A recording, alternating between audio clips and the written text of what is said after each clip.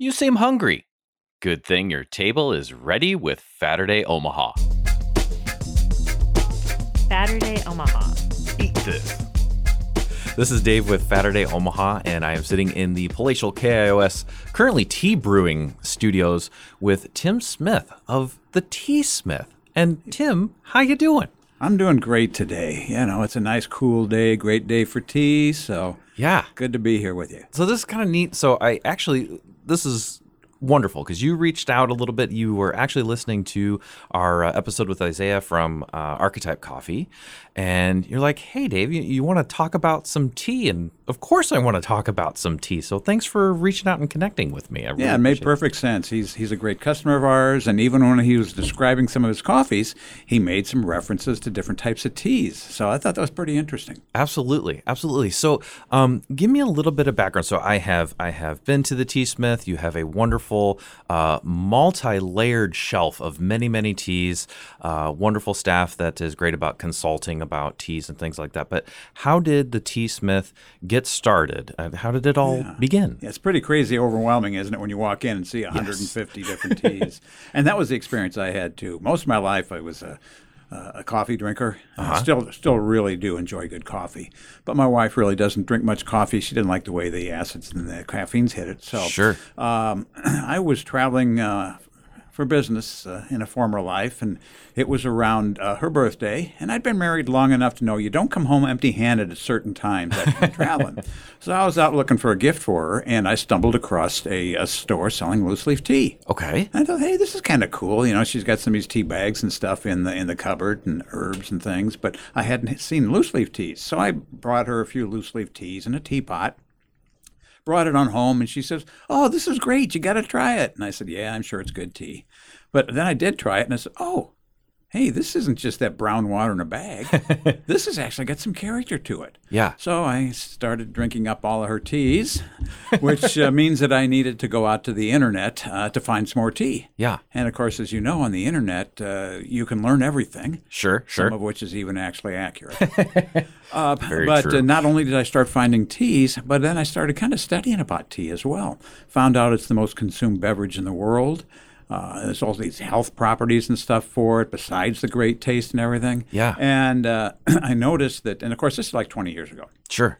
And I noticed that specialty teas were starting to do not unlike specialty coffees had done. You know, before Pete's and Seattle's Best and those people, the quality of coffee in the U.S. wasn't much. Yeah. But they really started building this whole great coffee shop culture that we enjoy today. Yeah. Same thing was starting to happen with tea. I saw some of the better teas, especially teas, starting to arrive into the country. So I thought, you know what? This is a beverage that's really good. Yeah. It's healthy. It's consumed all over the world.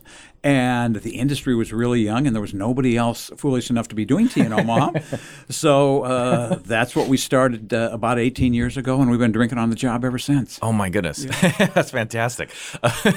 Well, and speaking of drinking on the job, much like the coffee episode with Tim here, he's actually brought some teas. We'll get to those in a second. So if you hear any boiling or steaming water in the background, we're actually going to have like live drinking of tea on the show. But and I have to ask, you are Tim Smith. Did the name Tea Smith come from yourself? Because, you know, I think it would. I hope so. It did kind of. Actually, you know, when we had decided, okay, we're going to start a tea shop. Yeah. It was about the time we were taking a family vacation, heading on out to Colorado with a bunch of my young kids, okay? And so we're in the car.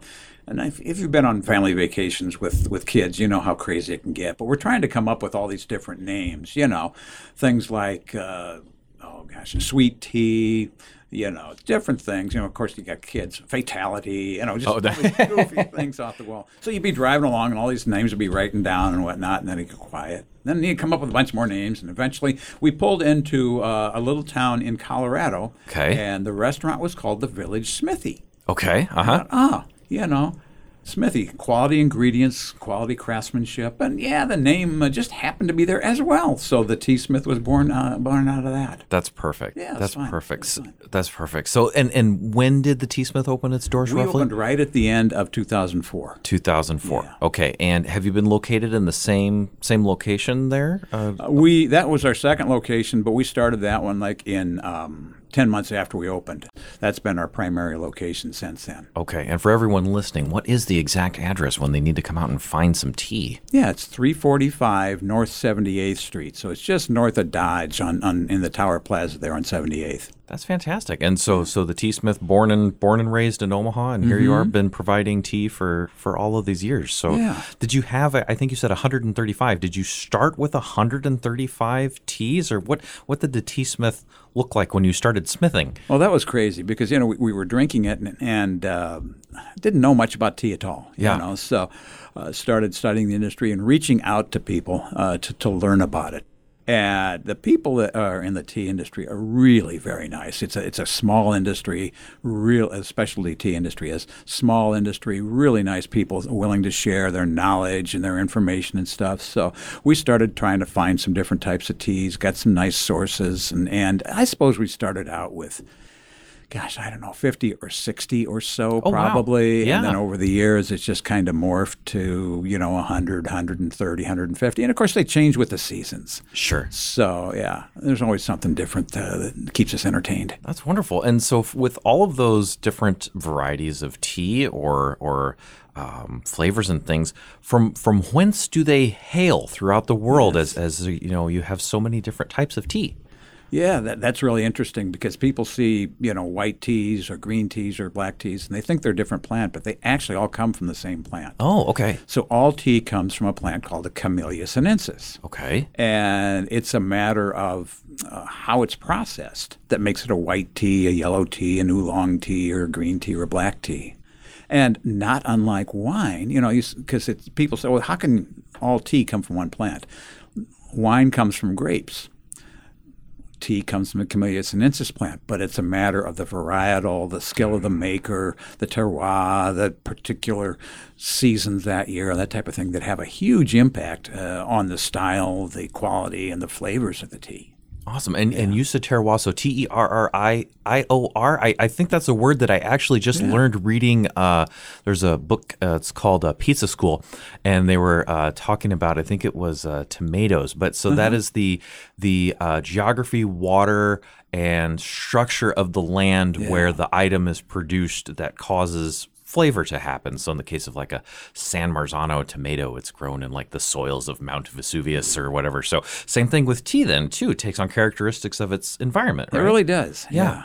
Oh, that's wild. And so sitting before me, actually, I have 4 small little samplers of tea. They all look very different. I have one that is a more grassy green. I have some that are darker, some that have golden flecks in them.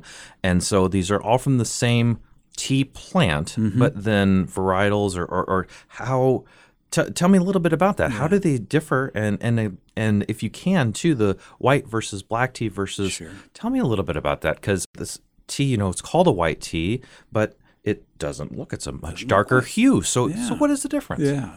So that's one of the things that really attracted me to tea was the wide variety of the tastes of tea.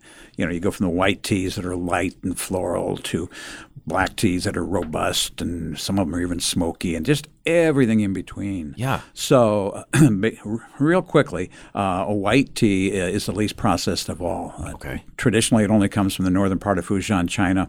And what they would do is at certain times in the spring, they will go out there and they will pluck the leaves, dry them, and sort them, and that's all that happens to a white tea. Oh, wow. So very, very minimally processed, and hence you've got a pretty light flavor as well. Gotcha. Okay? The next step then it would be a green tea where they pluck them and then they let them to sit and kind of wither a little bit so the leaves become pliable, and then they can shape them a little bit like gunpowder tea or twist them and this type of thing.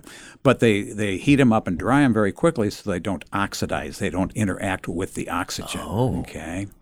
Oolong teas are amongst my favorites. Those live in the world between green teas and black teas. Okay. Green teas that aren't oxidized, black teas that are fully oxidized.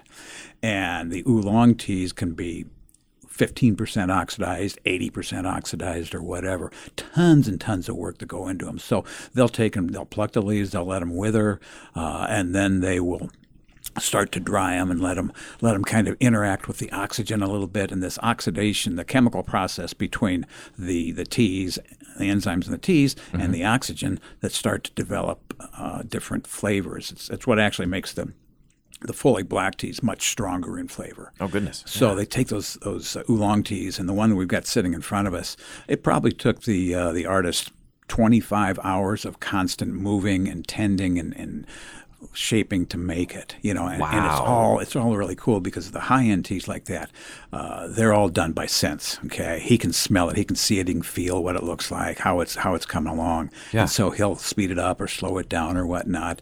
And then after they get it to where they want, they'll heat it and they'll roll it into very tight little spheres like you see on the one there.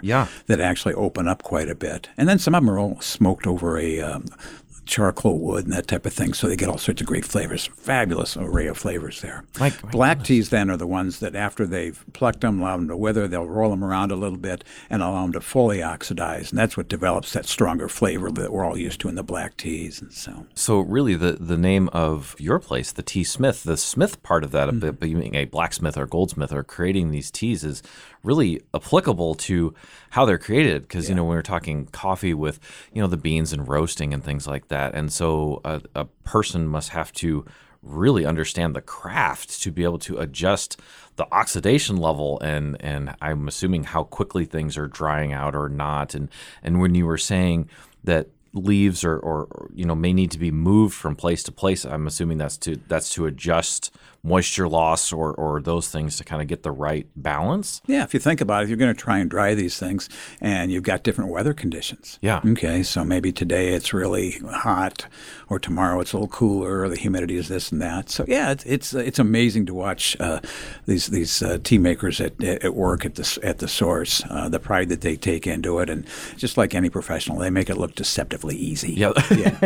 Yeah. Now, have you got to, now mentioning the tea makers, have you been able to travel like throughout the world or places to go visit some of these areas? We have been fortunate enough to visit some of the makers. COVID really kind of put a kibosh on some of our trips lately, but we've had a chance to go to a little bit into China, into Taiwan, into Japan, a few of those places to see some of the gardens there. And so that's been really special because, we're not a big company by any means. But once you go there and the people see that you appreciate what they're doing and you understand it, and then you're going to share that with your customers, they will send back some pretty cool stuff with us that awesome. You may not be able to get if you're a huge company where you need, thousands and thousands of tons of tea to make something in tea bags.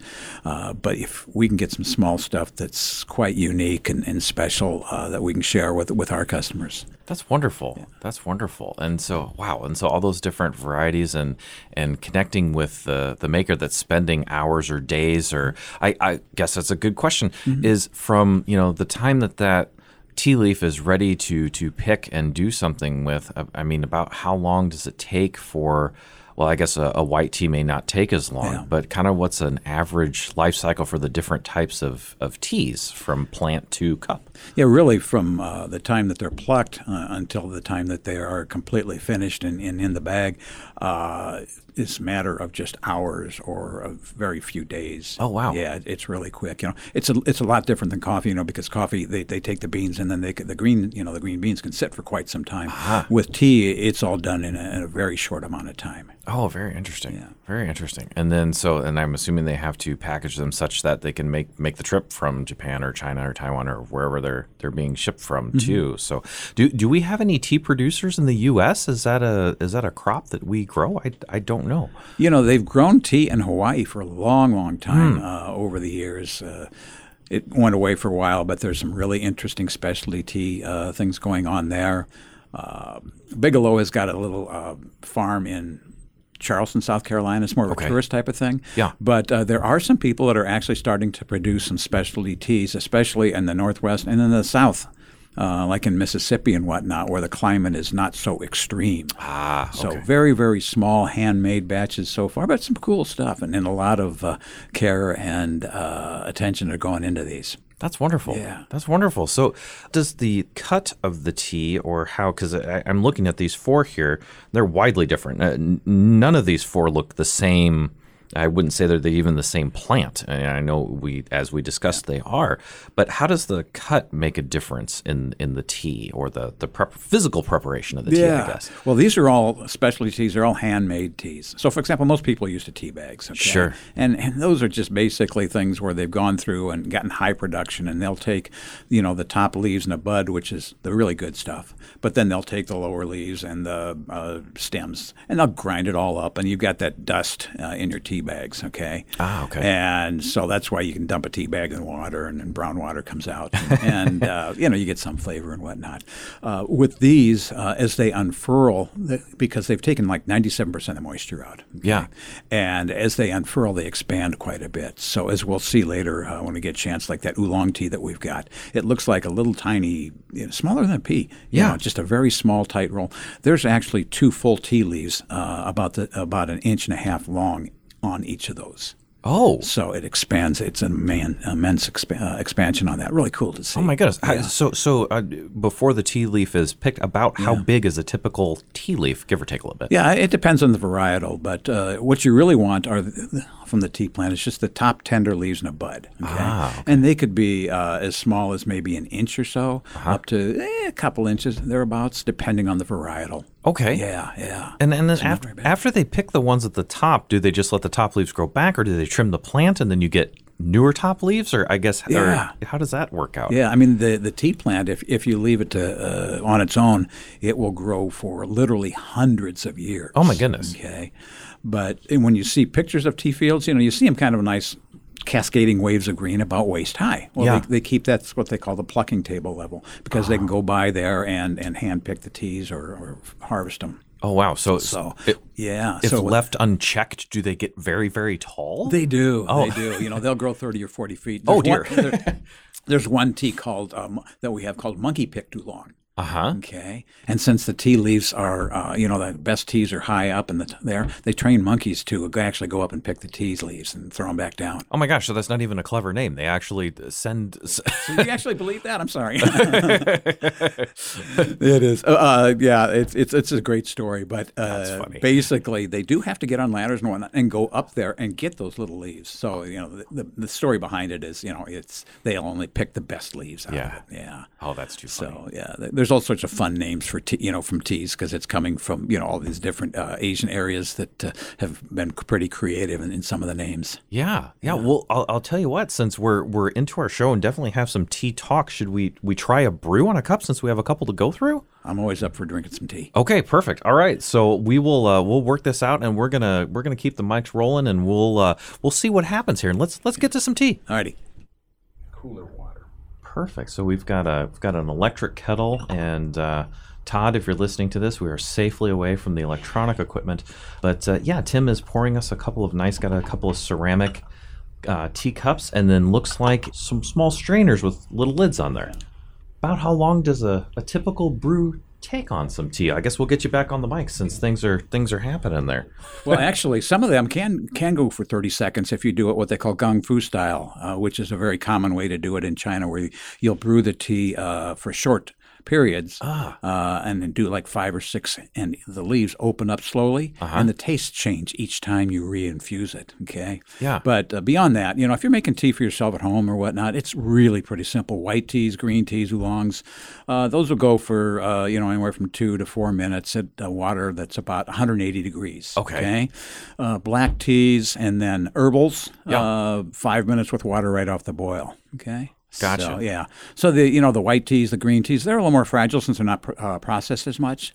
So you really do want to use a little cooler water and a little bit shorter time as a general rule. Gotcha. And which tea are we brewing currently? So I actually started 3 of them. Oh, wow. Okay.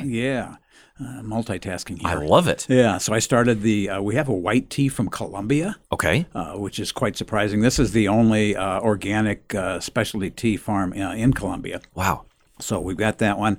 I brought a Katagani Kukicha. That's a heck of a name there. Nice. It is. Love it. It is a twig tea made from the Gyokuro tea in Japan. Okay. And then, of course, the other one that we started up with was the Taiwan True Cream Oolong.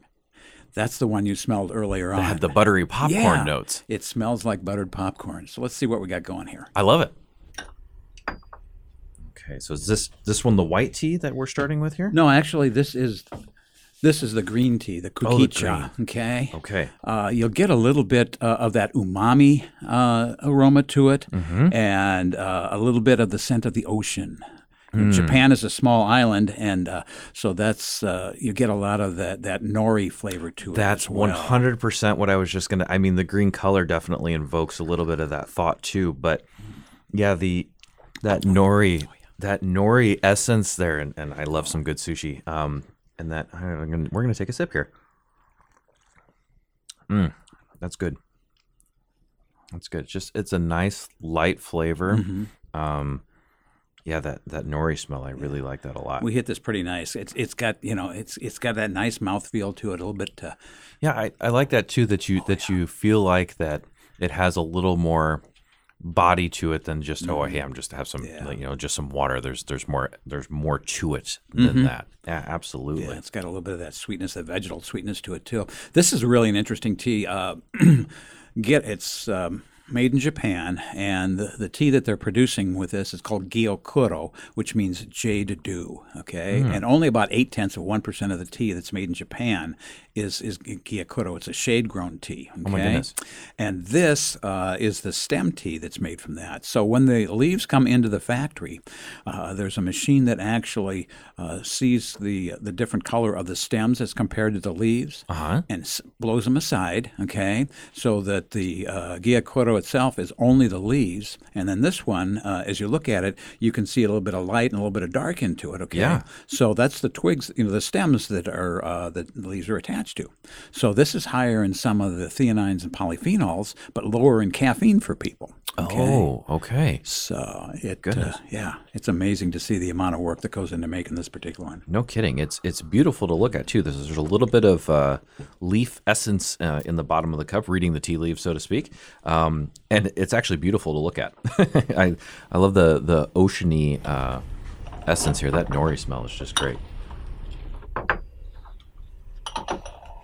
This one does smell amazing. This is the white tea from Colombia. Okay. Now, I think we brewed this one just a little bit strong, but the color is pretty interesting on that, isn't it? It's not white, No, it's almost honey, and actually, almost has a sweeter honey-like note, It does. Yeah. Yeah, that's one of the things that kind of surprised me on this particular white tea, is it's got kind of a sweet finish to it. That's a totally different profile than our first tea. Mm-hmm. Now, when you said that maybe we brewed this one a little too strong, how does one tell? Or how does one target a perfect tea brew? Well, to get it, I mean, each of the different teas, when you learn, you kind of figure out and learn what things to look for in the tea that they're trying to make. Okay. Okay. So, for example, if this one had bitterness or astringency to it, that would be a bad thing. Okay.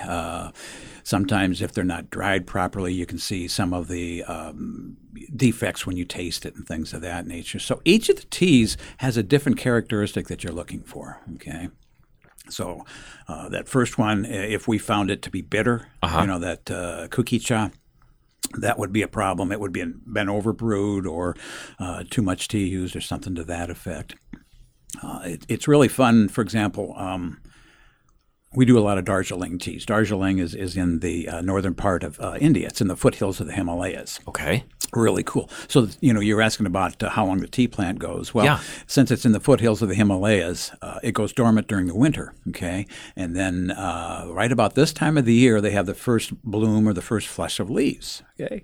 So at this time, we are actually having samples flown over to us from different gardens, okay? Oh, my goodness. And then we will double-blind taste test them to see which ones we really like. So we're looking for certain characteristics in this first flush Darjeeling tea. A little bit of sweetness to it, none of a roasty flavor, a little bit of slight astringency. So different characteristics in that particular tea, okay? Yeah. As compared to, say, an Assam tea, which is also from India, which has got a really, you really look for a bold, malty flavor to that one. So just each tea has its own characteristics that you really try to pick. And who is on your tea tester tasting panel here that brings those in? Obviously yourself, it sounds That's like. one of the perks of the job, Yeah. having to come in and try all these different types of teas. Okay, so certainly myself and a few of my tasters, experienced people, are really there, but all of the smithies get to do that, and actually we require them to do that. Okay,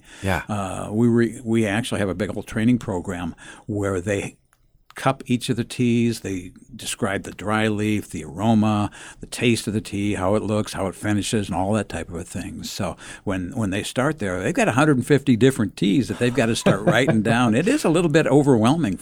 Yeah, that sounds daunting. But it's great to continue your learning. All right. I think we're going to go for a third tea. Okay, so as Tim is kindly pouring cups over here, I got a little aroma beforehand, and this is the one that in the bag smelled like buttered popcorn. No kidding. I mean, if you close your eyes, there's a definite butter characteristic, no question. And there's no flavor added to this. This is actually how the tea is produced. The insects have on this particular tea, the insects have kind of attacked it a little bit, and so it's thrown off this little bit of defense. And that's what kind of generates some of the flavors to that. So that milk profile that you're getting is a natural product of the maker being able to pull that out. Wow. And, of course, you can't see this, but the leaves have gone in size from just little tiny things to these great big 2 leaves in a bud. We're going to grab a live photo here, and then what we'll do is after you kind listeners out there are listening to this show, head over to the Saturday Omaha social media, and we will get a picture of these tea leaves for you here. And then we'll take a before and after photo because they are wildly different. When you look at these on our site here and see what Tim has brought us, you will see that these leaves really did unfurl. I did not expect... I mean, that's 3-4 times its size. So we've got a little bit of stem. Mm-hmm. So this is a whole tea leaf here in this case, right? Yes. So, my goodness gracious. Yeah. Oh, wow. So tell me a little bit more about this guy. So the buttery notes come off from a somewhat of a defense mechanism? It is, yes. Mm-hmm. And you notice, too, that the leaf is still real green. There's just a little tiny bit of brown on the edges. Yes. Okay, that means it's very lightly oxidized. Okay, they don't let it oxidize very much. And then you also notice that you still get, when you're drinking it, you still get that nice smooth vegetal flavor to it as well. Okay, so they haven't taken this, because some of the teas they will take and then actually roast over a fruit wood. So then you'll get kind of a toasty, kind of toasted grain hint to it on top of that green flavors underneath. Wow. So, yeah. This is a surprising tea in many ways, just from the scent and the when drinking it, for me, the butter takes a minute to hit, but it's almost like I had a few kernels of popcorn about 30 seconds ago, and I'm like, oh yes, there's still some butter aftery notes there. Yeah, that's wild. You were asking a little bit about how do you know different teas and how do you make them. A few years back, the World Tea Expo had a competition called the Top Tea Infusionist Challenge. Okay. And they invited a few of us to participate in this. And what they did is they sent us, I think there's about 6 different teas from all over the world, different styles. Okay, and we had to be up on the stage, and it's kind of like one of those cooking shows, where you're up on the stage, you've got the cameras going, you've got the judges there. Except tea judges aren't snarky like they are in some of those cooking competitions. And so they were watching not only for how well we managed to brew it and our ability to come through with that, but also to explain what we were doing, why we were doing it, and how and what to expect when it came out. So we had another style of oolong tea. It was called a rock tea, but it was another oolong tea. And so I was brewing that one and brewed it for about 30 seconds, and it comes up to this nice floral sweetness, and I poured it out and says, you guys don't get that.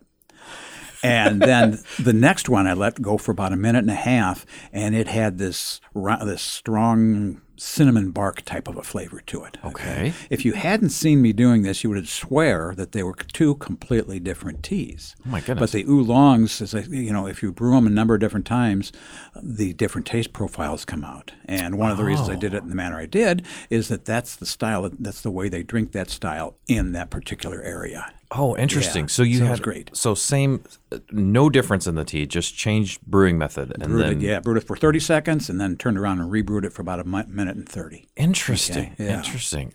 Are there any teas that come to mind? Maybe this is one where you would brew it on purpose to create a different flavor depending on what you wanted to do with it. The oolongs are made to do that. And then there's a tea called pu'er, which is from southern Yunnan province, southern part of China, that also really lends itself to a whole bunch of short infusions. So that's kind of called gong fu style, the traditional way that the Chinese would brew them in their tea ceremony. That's awesome. And I have heard tell, and maybe you can lend some credence to this, that, and maybe it's an episode of Splendid Table, but anyway, they were talking about tea and that if you're going to sit down and have tea with someone, depending on where you are, that, there's the first brew, the second brew, third, fourth, and you will sit there for a longer period of time, have some nice discussion, and the brew and the flavor changes throughout the conversation and everything. It's as exactly you go what along. we're describing here. The oolongs and the pu'ers are typically the way you would do that.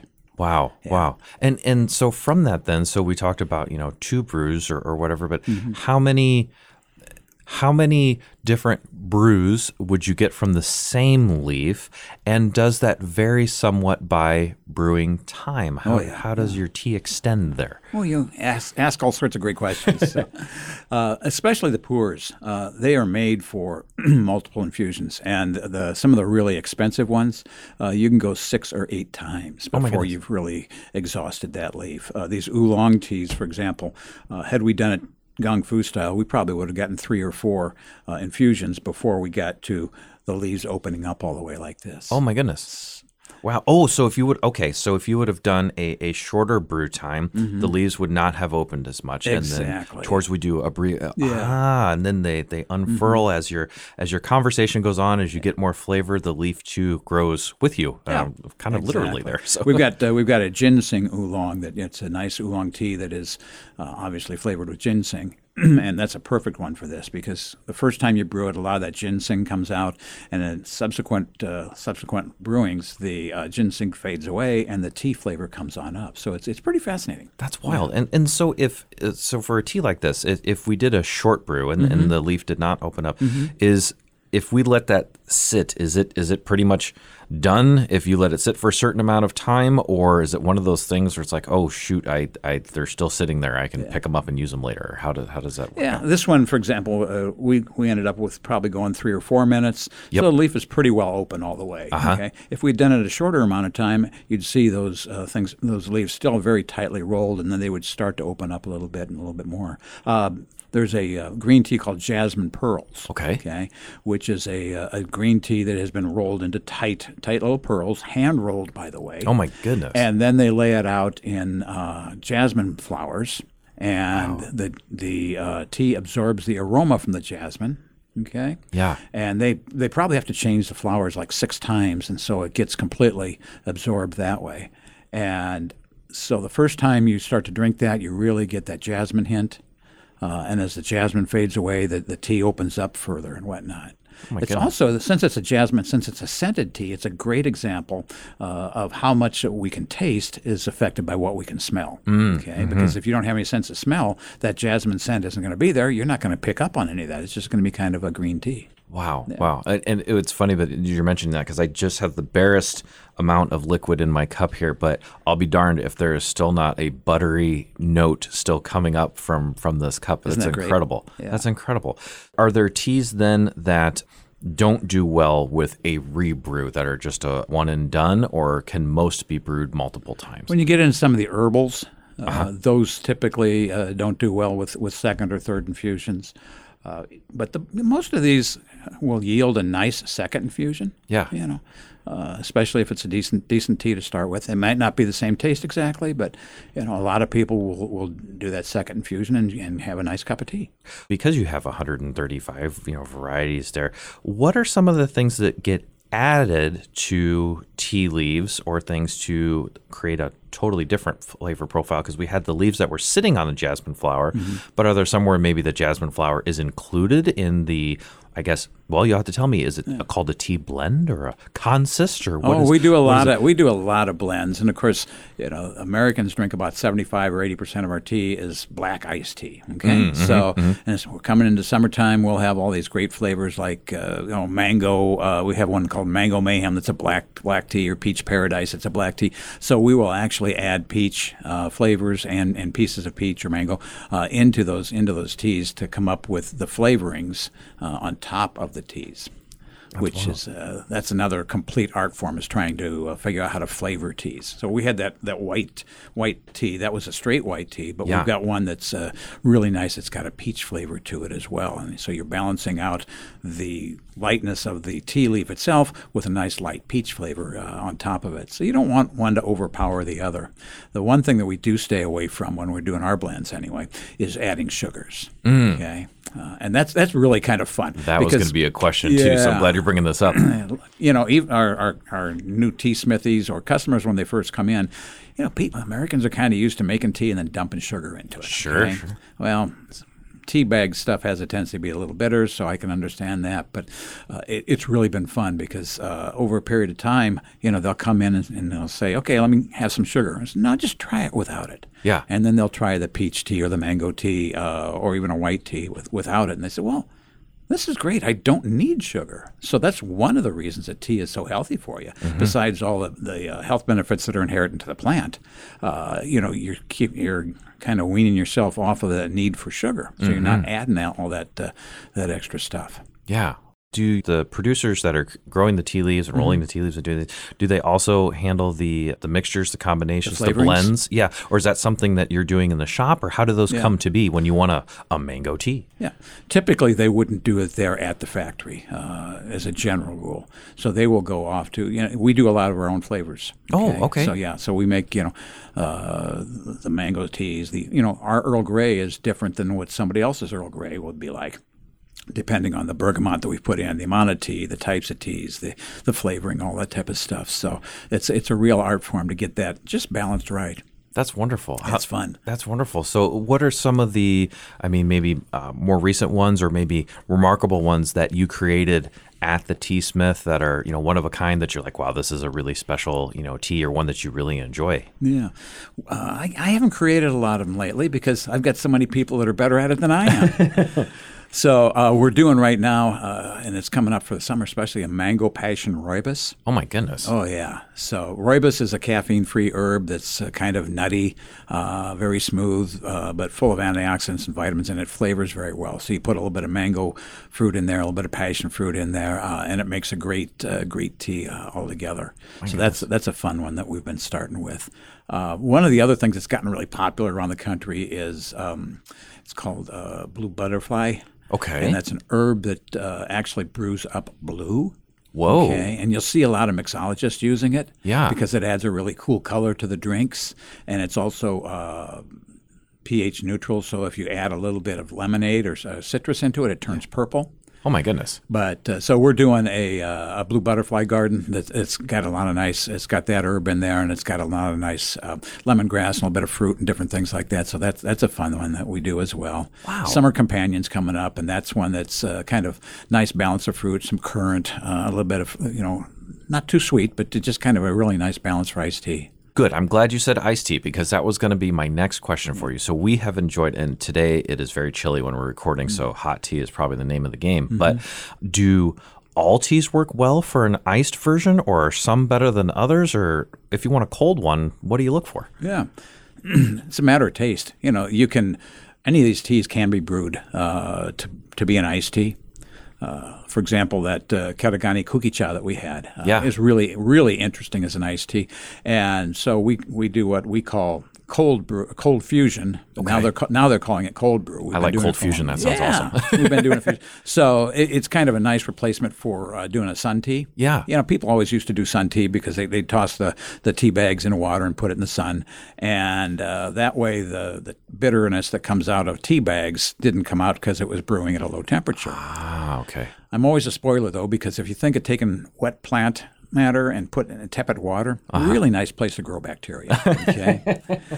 So the cold brew gets rid of that. Okay, you can take your tea, put it in nice infuser basket, put it in cold water, and stick it in the fridge. And white teas and green teas. A few hours later, you've got a really cool brew.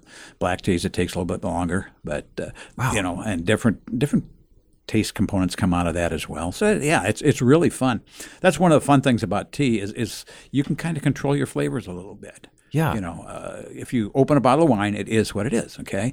But this tea like the Katagani Kukicha, okay? If you brew it for this amount of time, you get these flavors. If you cold brew it, you get kind of these flavors. The oolong tea, how long you brew it, the different flavors come out. So you can really have a lot of fun reimagining the tea. Yeah. Oh, and that's neat too, because you were discussing the different brews, the first brew versus second brew, or 30 seconds versus a minute. And now we're talking about different flavors from iced and hot. And so this one, little bag of tea or container of tea could give you, 4 or 5 different, taste sensations, as it were, that way too. If you were going to make, well, I guess hot versus iced, how do you know how much tea to use per how much water so you get the right flavor when you're done? Oh, yeah. It's actually pretty simple. And in our store, we've got this little card, the 4 perfect ways to make iced tea. As you got the party method, the impatient method, and all that type of stuff. But I mean, it's really pretty easy. You got, roughly if you're going to make a teaspoon of tea to 8 ounces of water, and that's about it. Oh, okay. So that's kind of a rule of thumb. Yeah. All right. That sounds good. And do you ever mix 2 totally different styles of tea together? Is that very taboo because they're tuned in before you get there?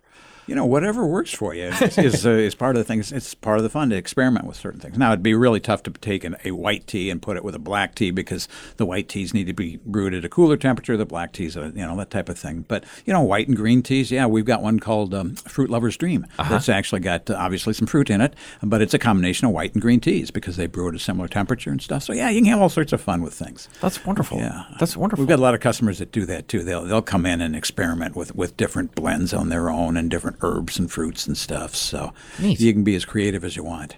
And so if you're getting started brewing tea, so we have a beautiful little tea arrangement here. So we've got a very small infuser basket within a little ceramic pot that has a nice pouring spout and some nice little cups. But what's a good way to get started brewing tea at home? Because I think we discussed that maybe tea bags aren't the best and necessarily.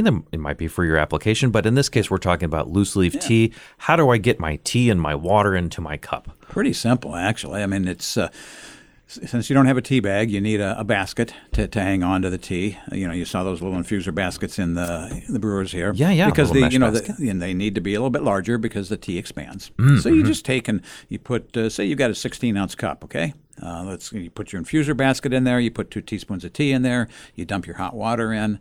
Let it sit for the amount of time. Take the basket out, and you're done. Nice. So people think that making tea from loose leaf tea is rocket science. It's not really. Not.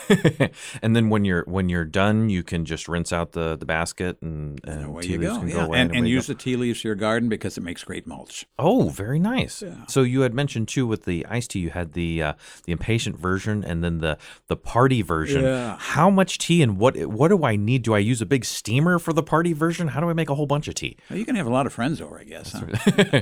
So, for example, the impatient method, and that's kind of the way if you came in and said, "Hey, I want an iced Earl Grey," we would double the amount of tea. Okay. Use the same amount of water, and then you take the glass completely full of ice. All right.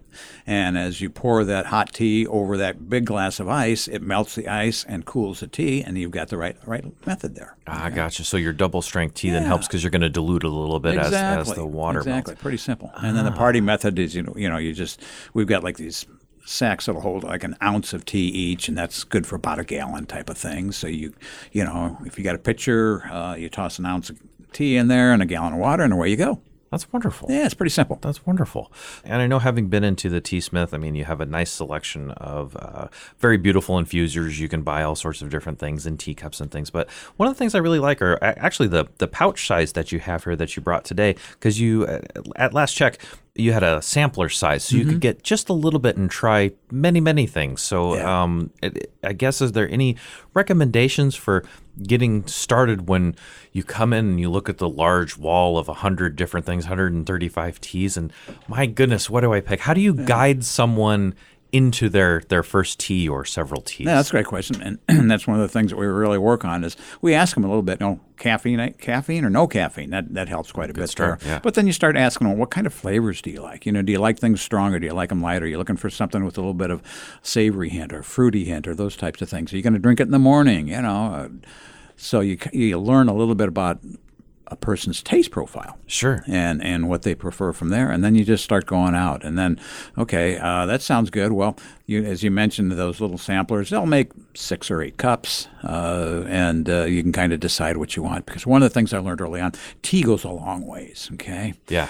When I first walked into that tea store, I remember I was always a coffee drinker, and of course, back 18 years ago, $14 a pound or something like that, and you had some really good beans. Yeah. Okay, and so I walk into this tea store, and the prices are $25, $50, $100 a pound, and I'm thinking, you're out of your mind. Well, then I started looking. A pound of coffee will make 40-ish cups. Okay, a pound of this True Cream Oolong, which probably sells for $80 a pound, will make 200, 300, 400 cups. Oh my goodness. So tea is one of those things where you can drink some of the best teas in the world and still only have a few pennies in your cup. Yeah. So if you buy a pound of that, you're going to be making tea for You're going to be drinking some tea. Gotcha. Ooh, let's say I accidentally or on purpose bought a pound of tea, and I just can't drink 200 cups in a week. How long is my tea going to last? That was one of the other nice things I liked about it. Coffee, when you roast it, the beans, you've got 3 weeks and they start to fade a little bit. Tea, if properly stored, which means you keep it away from air, light, and aroma. Okay. I tell people green tea is about 6 months, black tea is about a year. Okay. And I've actually seen some of them go longer than that. Wow. I've seen some teas go 40 or 50 years. Oh, my goodness. Yeah.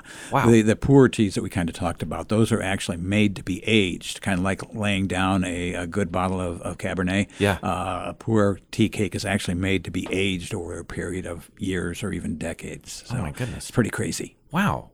Are any recommendations as far as thoughts on pairing tea with a meal? Because I guess my classic thought on tea is I'm going to have a cup in the morning or, a cup, resting, reading a nice book and having a nice hot beverage next to me. But, of course, Asian restaurants quite often you can get some nice hot tea with your meal. Yeah. But, any that you might recommend if I'm going to eat some with I don't know, either a steak or maybe a burrito. I don't know. Yeah. What might I have? You can do just like any food pairing and beverage pairing. You can do something that complements it or contrasts it or whatnot. So you mentioned, the Asian cooking. They use a lot of sesame oils and those types of things. Yeah. And so like a green tea, especially like a genmaicha, which is a Japanese green tea with toasted rice. Yeah. That really works well with the Wow, with toasted rice? Yeah. That sounds wonderful. It is. You've got that umami flavor, and then you get that roasted flavor from the toasted rice. And yeah. some great stories behind that one as well.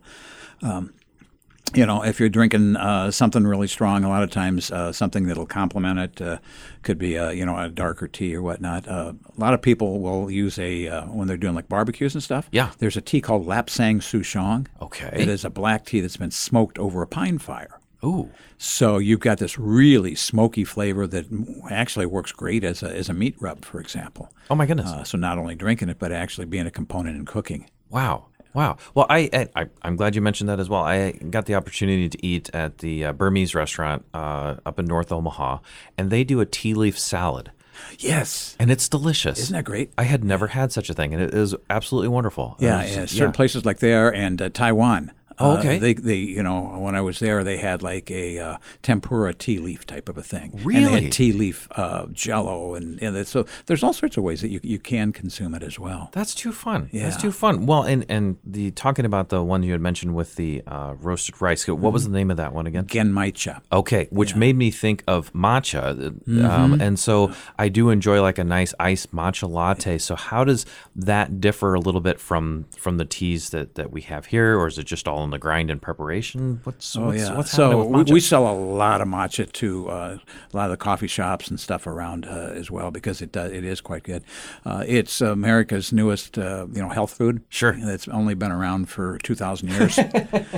Matcha itself, true matcha, is only made from a tea called tencha in Japan. Okay. It's a shade-grown tea, and what they do is they pluck, they let it grow under increasing shade, and then everything concentrates in those little tiny leaves at the top. They take those off and they dry them, and then they grind them with a granite grinding wheel. Oh my goodness! Stone, very slow, so it doesn't generate any heat, and down into a very, very fine powder, like a talcum powder. Yeah. Okay. And from there, the true matcha, the ceremonial grade, is something to behold. It's just an emerald green type of a thing. It's very silky smooth in the mouth, and of course, since you're consuming the entire tea leaf. Yeah. In matcha, you've got more caffeine, more of the polyphenols, more of the antioxidants, all that type of thing. So theoretically, it's the most healthy type as well. The tea that's being used in the lattes is more what we call like a culinary grade. Okay. Not quite as fancy as that by a long shot, but it's still got the same health benefits, and it's got that nice sharp flavor. Green tea ice cream, for example. Oh, yeah. A lot of people have had that. So you get that green and a little bit of sharpness to it that go well with the sweetness. Same thing with your lattes. You get the sweetness from the milk and whatnot. So, yeah. Yeah, my goodness. So preparing a matcha definitely different than what we did here for our hot tea. So for those that haven't got a chance to try matcha or maybe make matcha at home, how does one prepare a nice either hot or iced matcha? So basically, matcha is not going to dissolve, so you're going to take. So let's say we're going to do a really nice cup of ceremonial matcha. Okay, Yeah. You're going to take a nice wide bowl and put about a half teaspoon in there with water not quite on the boiling, and then you've got this bamboo whisk. Okay, it's got like 120 tines on it, cut out of a single piece of bamboo. And what you're really doing there is you're creating a big froth and incorporating the air into your matcha. Yeah. Which gives it a little bit of that sweetness and smoothness as well. And the matcha, of course, needs to be suspended because it's just a very finely done powder in there. Okay, and then you would that's the traditional way, and then you would consume it that way.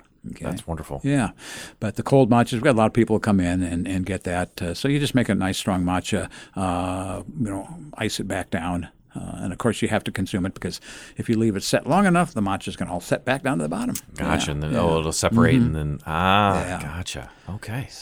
So people ask, what's the healthiest tea to drink? Yeah. Two things. One, I always say, want something that you like, because no matter how good it is for you, if you don't drink, if you don't like it, you won't drink it. Matcha probably is the healthiest since you're consuming the entire leaf. The entire leaf. Yeah. And then we do a lot of herbal infusions too. Oh, yeah. Well, and with the antioxidants, of course, cancer-fighting properties and things like that. And you had mentioned the polyphenols. Is that correct? So tell me a little bit more real quick about those elements of tea, because I'm not as familiar with those. I'm a business major, so I don't understand any of that stuff anyway.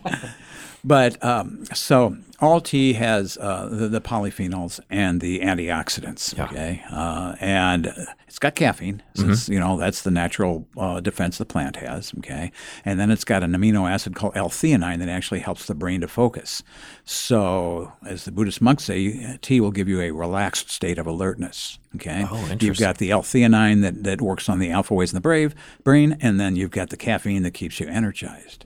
Beyond that, then you've got all the different polyphenols and the antioxidants. EGCG is in the green teas and the white teas, and it's been known to fight viral types of things and have a lot of supposed to have really some good effects on cancer and those types of things. So, of course, tea is not a medicine and it won't cure or prevent and all that kind of stuff. So, Sure. But as the teas oxidize, then they turn the EGCGs convert into theaflavins and theorubigens, which are also good for antiviral types of things. If folks were going to find out what is going on with the Tea Smith and keeping track of maybe some of these new teas that are coming out, how does one keep track of what is happening at the Tea Smith? Well, we partner with a lot of the restaurants and coffee shops in town, so there's always some fun things going on there. A lot of the mixologists have been using our teas in some of the drinks that they've been doing. Yeah. But to really know what's going on at the Tea Smith, we've got a really nice website. It's really easy to remember. It's called theteasmith.com. Instagram. Easy. Okay. Facebook is The T Smith. Instagram is The T Smith. Okay. And so we keep those going on all the time. We'll have blogs in there. We've got a newsletter that lets people know, what's being featured. A lot of blog information to keep people educated. A lot of history about tea as well. And then we've always got events going on. In February, we did our tea and chocolate pairing. Ooh, yeah, that's nice. always a great one. Yeah. In March, the end of March, we're doing a green tea 101. So we're going to do like 5 or 6 different teas, green teas from all over the world. Oh, neat. And then in April, I believe we are going to be doing the teas of India. Oh, fun. So there's a big variety there as well. Neat. So with like the tea 101, because I love educational opportunities. So is kind of like a tea overview tasting class informational type thing? And yeah, we do a lot of that. So on the regular tea 101, we will do a little bit of the history of tea and what it is, and then we'll do a white tea, a green tea, an oolong tea, and a couple of black teas, and kind of compare and contrast and talk a lot about the things that we hit on today is, the processing, the different flavors, the health benefits, and that type of thing. So, tea, it's kind of like wine in a way. You can, or beer or whatever, you can go walk in and say, I want a red wine, or, I want a black tea, and that type of thing. Or you can walk in and say, I want a Cabernet Sauvignon from Camus in 1995, or I want a second flush Darjeeling from the Aria estate. And so you can go enjoy just a nice black tea. You can go as far as you want into the gourmet side of things, and that's one of the things that a lot of our people like, and it really attracted me is there's always something to learn, always something going on. Wow. Do you, Tim Smith, have a favorite tea? It's like saying, do you have a favorite child? I figured that might be the answer. But so I really do enjoy the Japanese green teas. That's probably the first place I was exposed to really good tea. Yeah. And then I drink a lot of oolongs because, of the wide taste profile there. But, also being a coffee drinker, I'm used to that strong flavor in the morning. Sure. So maybe our blacksmith blend or an Irish breakfast or this Bylin that we've got here, something a little stronger to just kind of that mental thing to wake you up or fool you, I guess. Yeah. I was thinking, too, when you were mentioning drinking tea in the morning, how does the caffeine level, how does the caffeine level compare from a tea to a coffee? I assume that varies by tea, of course, but a standard black cup of coffee, if I'm looking for a similar caffeine level, what might I try in a tea? That's a great question, because tea itself has roughly half the caffeine in the cup as does a cup of coffee. Okay. But the interesting thing is the caffeines in coffees aren't attached to anything, so they hit the nervous system right away. Okay? Oh. That's why you get that quick pickup, and then sometimes you get the drop. The teas, the caffeines in teas are attached to those polyphenols that enter the body through the digestive system. So you get a steady, slow release of the energy as compared to the ups and downs. That's one of the things that a lot of people like about drinking tea. Wow. Oh, so that was that state of, what did you say, a relaxed alertness that somebody might. That is very interesting. So you could have a similar caffeine level, but your release is a little bit different. So very interesting. Very interesting. Yeah. The science and taste of tea everywhere. Who would have thought? Who'd have thought? This has been absolutely wonderful. Thank you so much for coming to talk with me and brewing 3 cups of tea, teaching me about this. I truly had no idea that tea could smell like butter. We had the one that had more the nori profile to it, and everything's been so different. Our second tea, I believe, had more of the honey color and a honey note to it, and we have traveled from whence does each of those teas hail? Are they all from the same country there, or are they the 3 that we had? Or no, the one we had was from Japan. The other one was from Colombia, South America. That's right. Okay. And then the other one was from Taiwan. Perfect. So we actually traveled throughout the world in our conversation here, which is and we didn't even get out of breath traveling that far. We didn't, and we still have some more tea for later. So this is fantastic. Absolutely. Well, again, thank you so much for joining me. Thank you for teaching all of us and for spending time with me. Thank you so much. We appreciate that. It's been a lot of fun. Fantastic. We'll see you soon. Absolutely, and we will sign it off here on Saturday Omaha, and this is Dave Zorko sitting with Tim Smith of the Tea Smith, and as we say, until we eat again, or in this case, until we drink again, stay hungry or thirsty. Bye-bye. Our show is recorded and produced by Saturday Omaha. You can find us on Instagram, Twitter, and Facebook as well as email SaturdayOmaha@gmail.com. Thanks for listening, and stay hungry. Saturday Omaha. Eat this.